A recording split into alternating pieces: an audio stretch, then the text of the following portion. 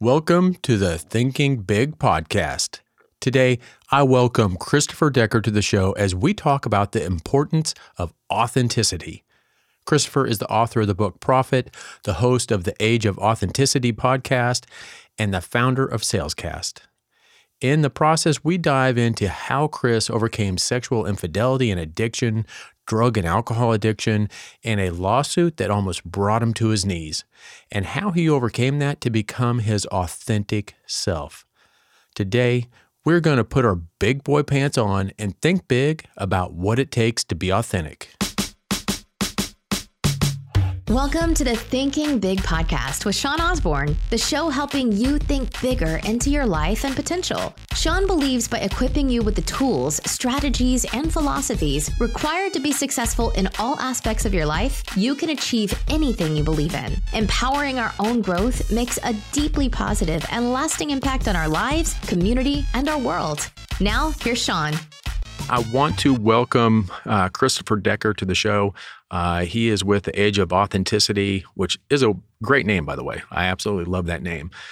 Can you tell our listeners a little bit about, what that is and really how you came about that name? Because I think that's one of those names that goes right to the point of where we need to be. Thank you, Sean, for asking. I'm very excited to be on the show today. And the Age of Authenticity is a thesis. It's a way of being and a way of life. And I think it is this new era and this new age, this new time frame that we're entering as a society where amongst hatred, corruption, greed, and mistruth, the only thing that's going to stand out for yourself, your company, your audience, is the authentic truth, is that core. The farther you run away from it, the more pain you're in. The more you wait, the longer you wait, the farther you go. You can go as far or fast as you want, but you'll still be there. Yeah. And that's, so when you're talking about being kind of your authentic self, I see, we're both in podcasts and we do this stuff, but I constantly see people that try to mimic or try to emulate, so many other people instead of being really who they really are, who their authentic person is. And to me, I don't think you can really get big, or I don't think you can really be truly successful unless you are being you. I mean, we're the only ones that we are, and trying to be someone else or trying to is just I don't know, it feels fake. It feels, and I've tried to emulate people. I've tried doing that same thing. And it's just like you can't get very far unless you are true to yourself and true to who you are at the core. That's absolutely correct. There's only one real thing. There's only one you that was born with God-given talents and abilities. There's only one you. And finding that authentic self, that authentic message, the real thing, you could wait till you're 70 years old and still have never found it, or you could begin that process now. You'll spend the rest of your life chasing it. Yeah. So what are some of the things in your past that have either happened, or what are some of the situations where you kind of woke up and you kind of said, okay, this is my authentic self? How do we know when we're our authentic self? Are there things that we can look for? Are there things we can look at to say, hey, this is the authentic me? I've been asking this very question of New York Times bestselling authors, CEOs of $100+ million companies. I've been asking them what this message of authenticity has meant and what it's meant to them. And the only thing I'm truly qualified to answer is my own story. So I'm so happy that you said that. You see, I grew up in an environment where I was in and out of meth dealers' homes until I was about 9 years old. And this taught me that it was okay to have guns at the dinner table. And this taught me so many early survival tactics as a young human being. There was a sort of a devoid of love. And so seeking that later in life looked like me versus the world. I was going to go found the $1 billion company, make all the FU money in the world, and I'm going to show you. I had this revenge model. And this forced me into a Darth Vader persona, chasing after investment dollars, chasing after a lifestyle of flashy cars and nice things. I'm going to tell you right now, Sean, that fakeness, that absolute freaking fakeness on the outside. I had the nice high-rise apartment with the high ceilings, the fast sports car, all these things. I was hit with a lawsuit that threatened to take away every penny I'd made as a young entrepreneur.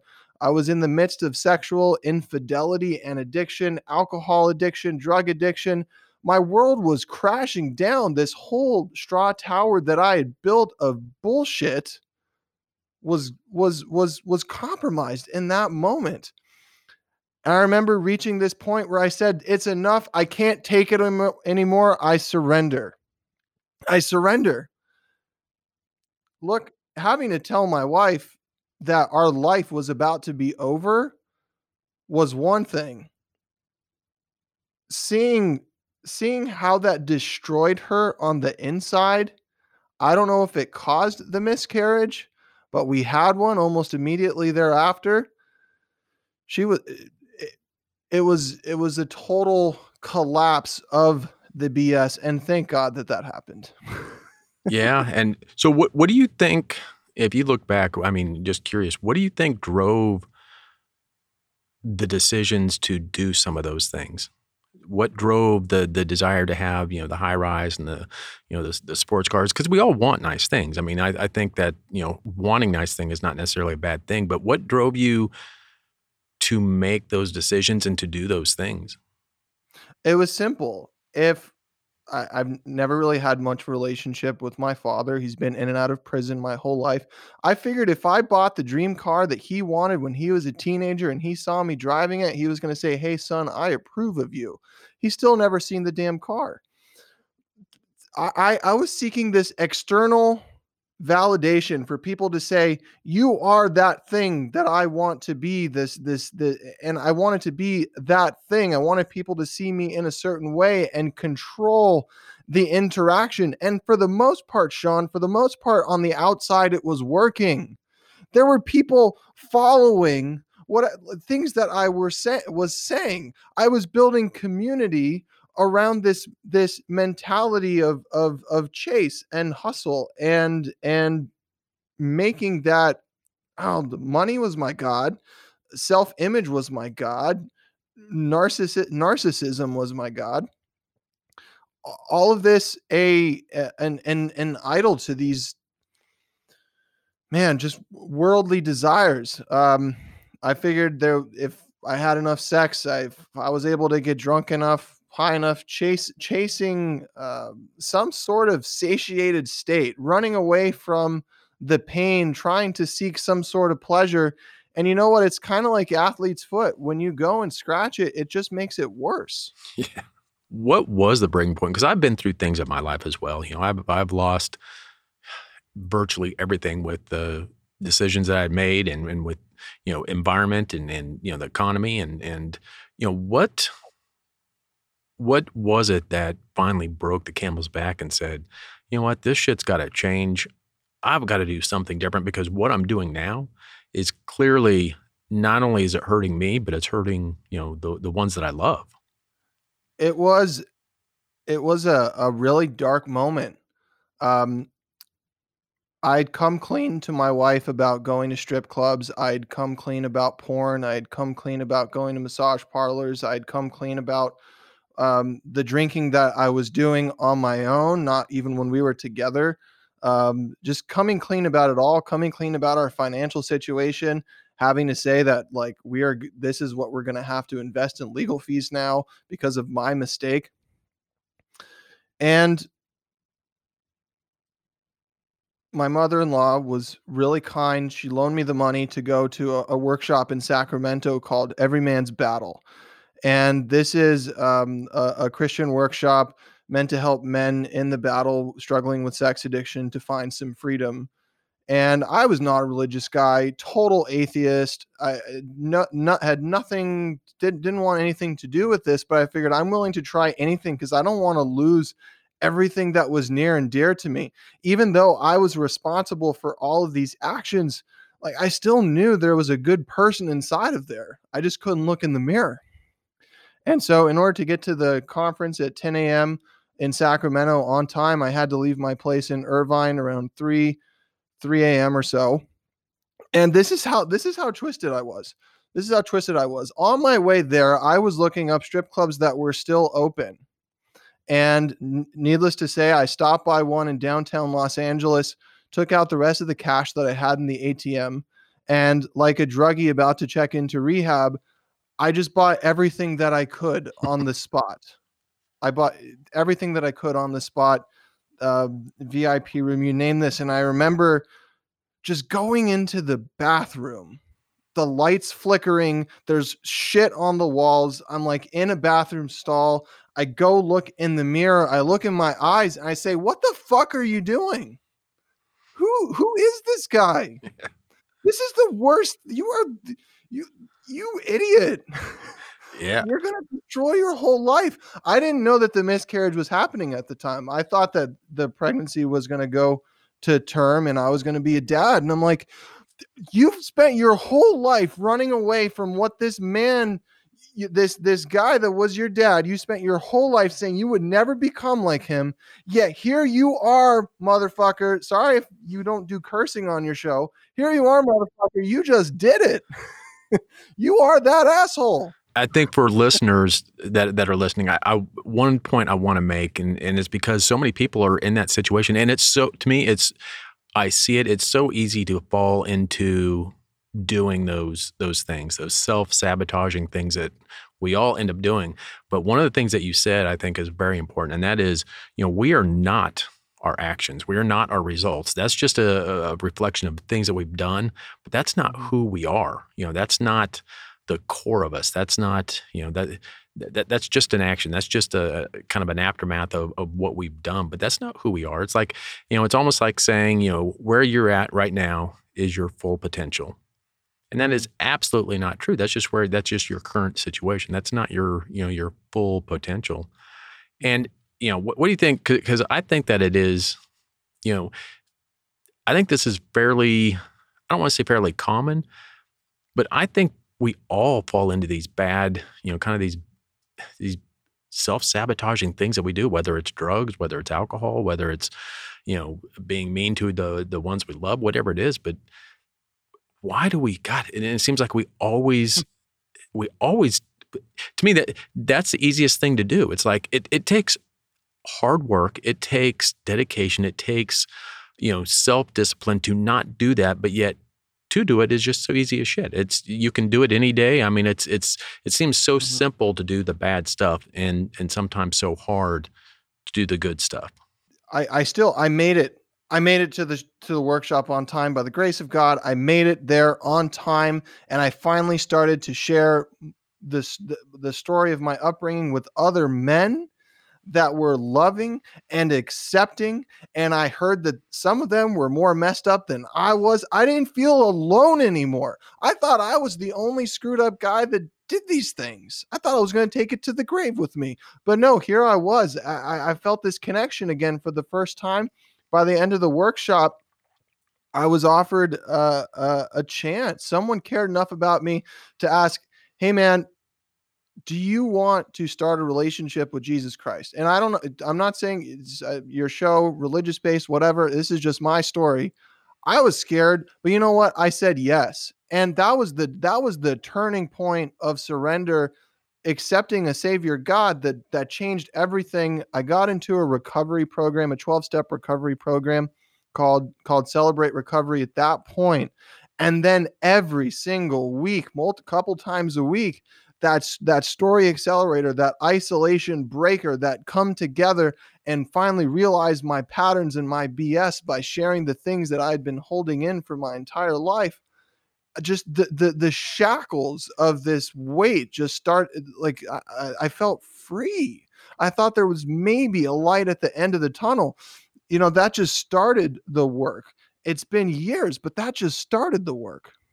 Was it just like a complete lifting of weight when you went to that first meeting, when you went to that first, I mean, was it just all of a sudden just snap, hey, I see the light?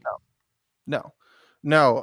In fact, I asked my wife, will you go with me to this? I was desperate. I was desperate to figure this out. And we went to happy hour right afterward. We went to a late night happy hour and just continued the cycle of nonsense. But you see, God had a foothold at that point. There was like a still small voice inside that knew that if I just kept coming back and they could chip away a little bit at a time. You see, Sean, it really, that is when the work began. Several months later, I remember I was in church. I heard a message from Pastor Rick Warren at Saddleback Lake Forest, and he said, if you're trusting Jesus in your life and you're not putting God first in your business, oh, he went after the money. He went after the money right there. Oh, don't you dare touch the money. He went after business. And I was so convicted. I'm telling you, Sean, I was walking back out to my car and there was a rubber band bungee cord pulling me back. I said, I've had it with my way. I was baptized right there on the spot. And that's when the work began. That's when I took a look at my client base. I took a look at the work I had done. Took a look at the compromises I had made for a paycheck. I realized I was working for some criminals and I was rationalizing as I'm just the marketing guy. You know what? It still matters. It matters. It matters that I took the check and didn't deliver. It matters that they have nefarious activities going on. That was not easy, but I had to say no to all of it. And we went to income zero at that point. I was like, this, I can't even do this anymore. Yeah, and you keyed in on a point that, and it doesn't matter what you believe in, whether it's, it doesn't matter what you believe in, but whatever it is, it affects your entire life. We can't compartmentalize who we are, and if we have something that's in our life that we believe in something, it's going to affect everything we do. It's going to affect our finances, our business, our relationships, everything we have. I think it's, whatever we believe in, it affects everything. I just can't see us compartmentalizing and having one aspect, in my personal life, not completely affect my business life, not completely affect my friendships with people. I mean, it all, I can't. Some people might, but I cannot compartmentalize like that at all. So I'm curious, you're going through all this stuff. What are some of the things that came out of this that you said, well, this is my authentic self? I mean, I would think that going through this, you had, some incredible self-realizations. You had some, epiphanies of who you are. You started digging down into your actual you. What are some of the things that you found out about yourself that you didn't know? I started to discover my capacity to love and care for another person, because to be perfectly honest, I didn't care about anybody at that point. I didn't care about anybody. I didn't care who you were. You were only as good as whether or not your credit card went through, to be perfectly honest. I was stealing from the rich, except I wasn't giving to the poor. I was like a shitty Robin Hood. So it took a year. It took a year of just continuing to chip away.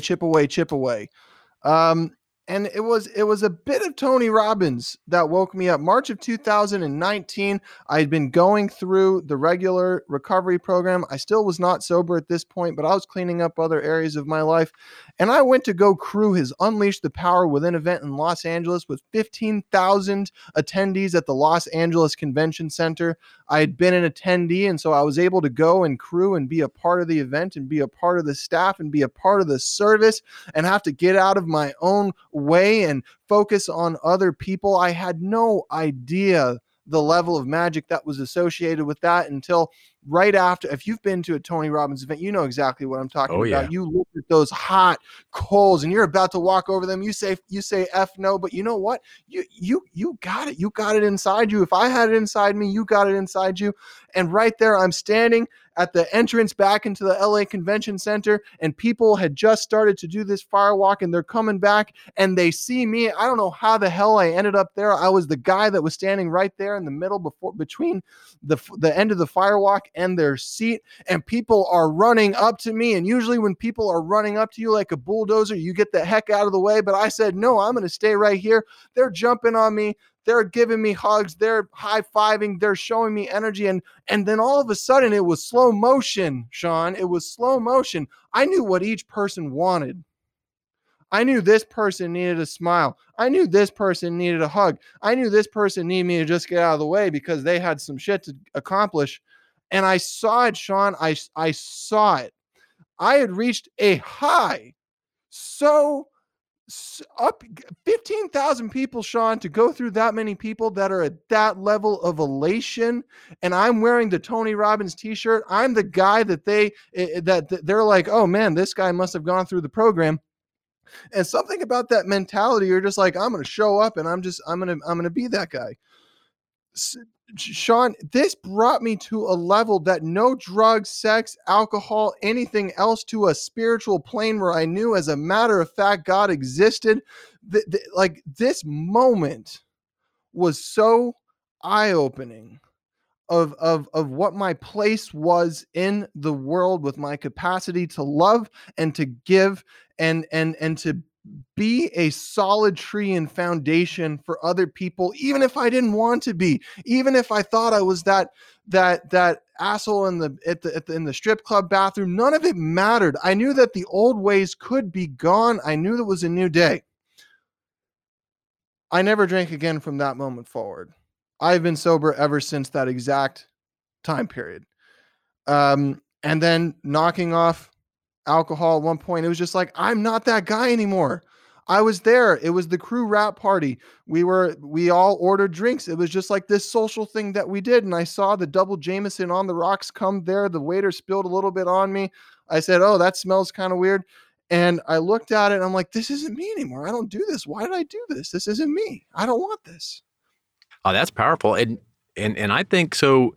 One of the things that you said, that UPW is an absolute amazing thing.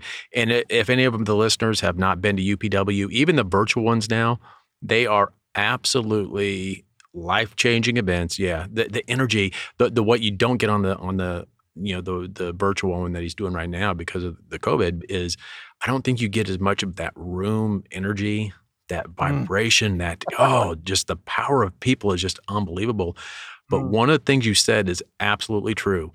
When we do something with the intent to teach, we get it at such a different level. So when you went in to do, UPW and you were on the crew, you went in with a much different, to me, what I do is such a different mindset that when I go and teach these things, because I do stuff with Tony Robbins as well, I feel like I'm stealing, because when I go there, they pay you and stuff, but it's like I get more out of it than I give to people when I'm coaching them. And it's like, man, I feel like I'm stealing from them because I'm getting just as much as they are, if not more. And but yeah, that's such a phenomenal thing, and it's a life-changing event. It can be if you let it. And that's fantastic. So you stopped. That was it. No more drinking from then. That was it. It was. So there are guys listening to this that need to hear this today. I'm going to tell you right now, porn will kill you. It is the hardest thing to stop because it's so embedded in a natural human desire. And Sean, I don't know where you are on that spectrum, but I'm telling you that I am addicted to porn. And if I can't even touch it or look at it or get anywhere near it, if I just, life on this side of sobriety, of being clean and clear in my conscience, going through the work to get rid of this garbage. And look, I'm only a couple years in. I'm going to be at this for the rest of my life. What got me here was my best thinking ever. I mean, and so that's meant to be not so good. Like my best thinking got me to the lowest points. And Sean, I'm telling you, I am close to being debt free. My conscience is clear. I am doing work that serves people at a massive level. I want to connect 100 million people to their story, help them break out of isolation and into acceptance. Sean, I had no idea that I was born for a purpose more than just being a money-making machine, because I don't care about it anymore. I want to see someone happy on the other end of this story connection. I had no idea I was going to get into podcasting in the first place. It was a total accident. It's just something that started to work. And it's amazing what we can do when we get outside of ourselves. When we get outside, it's unbelievable what we can do. And you bring up your podcast. So you have a fantastic podcast as well. And it is the Age of Authenticity podcast as well. And it talks, so I've been through, several of your episodes. Great podcast. What is your main intent with that podcast? The main intent is to get some of the best stories from the best storytellers in the world, so that we can help 100 million connect to their story, maybe break out of isolation for a moment, say, hey, I'm not alone. That's the root of it. I don't want people to feel alone anymore. I feel like the biggest thing in the middle of this pandemic, this epidemic, is not an epidemic of money. It's not an epidemic of a virus. It's an epidemic of loneliness and feeling alone. We've been cut off from our friends, our family, our careers, our work life, and we're stuck staring at cameras and computer screens. And I'm here to say that just because you're staring at cameras and computer screens doesn't mean you have to be alone. There's a way to connect to that story. And so I have no idea how it's happening, but we've had New York Times bestselling authors. I just interviewed Mark Victor Hansen and his wife, Crystal Dwyer Hansen. The dude has sold 500 million copies of his books, Chicken Soup for the Soul. And I opened up the podcast interview with a prayer, and now we're friends and we're doing a project. I'm like, pinch me. I'm dreaming. I can't believe this is life. Oh, that's fantastic. Oh, that is amazing. And I think so with what we're going through. I think, I've been doing this podcast for a little over a year now, and I can tell you it's been a savior in the sense that I have been able to connect. I mean, we're not in the same room. We're on, over a computer, but I can see you, and it's not the exact same thing. But man, it has been a godsend to be able to connect with other people and actually talk about good things, talk about some things that are hard. Sometimes it's hard to talk about this shit. Sometimes it's hard to, but stories and the stories that we go through absolutely touch people and help people. And, talking about, all the crap that you went through and all the crap that you did and all the pain that you caused. But when you sit back, it's like, if you tell that story, if you talk to other people about that, you might just help somebody else out that's going through the same damn shit. You might just be able to, and that's why, when I talk about, my past and the things that happened, it's like, that's pretty shitty of me if I don't tell people. A lot of people don't want to bring up their past. They don't want to bring up, stuff that they did in the past, but that is pretty shitty of you to not tell your story, because you might be preventing someone from growing. You might be preventing someone else from not doing drugs anymore and not doing, not drinking and not going to strip clubs. By keeping it to yourself, by everybody keeping their stories to themselves, you're just hurting other people. You're hurting yourself and you're hurting other people. They're not able to get that gift of knowledge that you have. It's taken you a long time to get your knowledge. And why not help someone else out that's 2 steps behind you? Maybe do it a little bit faster because of the story that you've told. And now you're putting the story in a book as well.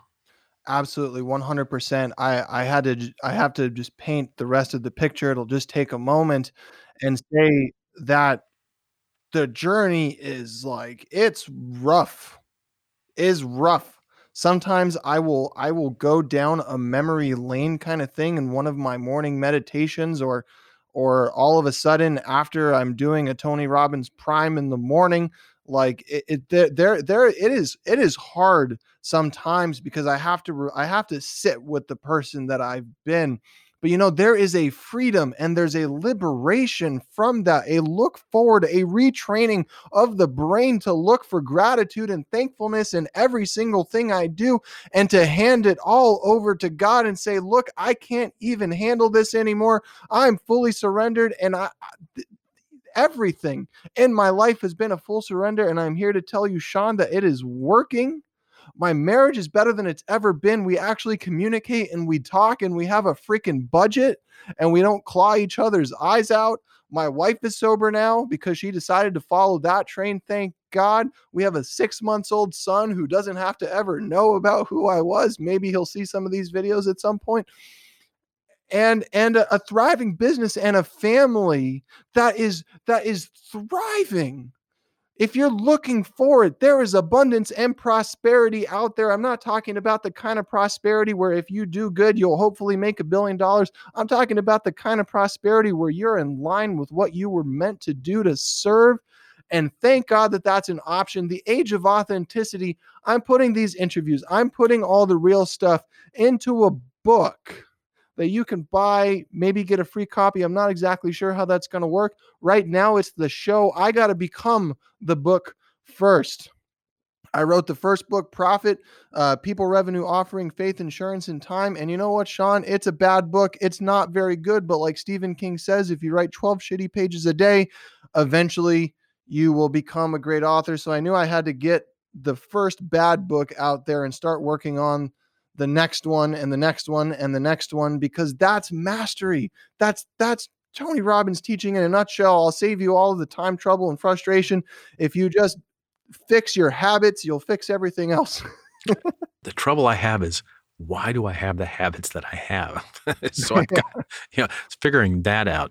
And yeah. And it's like, you've got to, and to me, it's always about progress, not about perfection. And it's, writing it, you're absolutely right. Write bad stuff, because eventually you're going to write good stuff.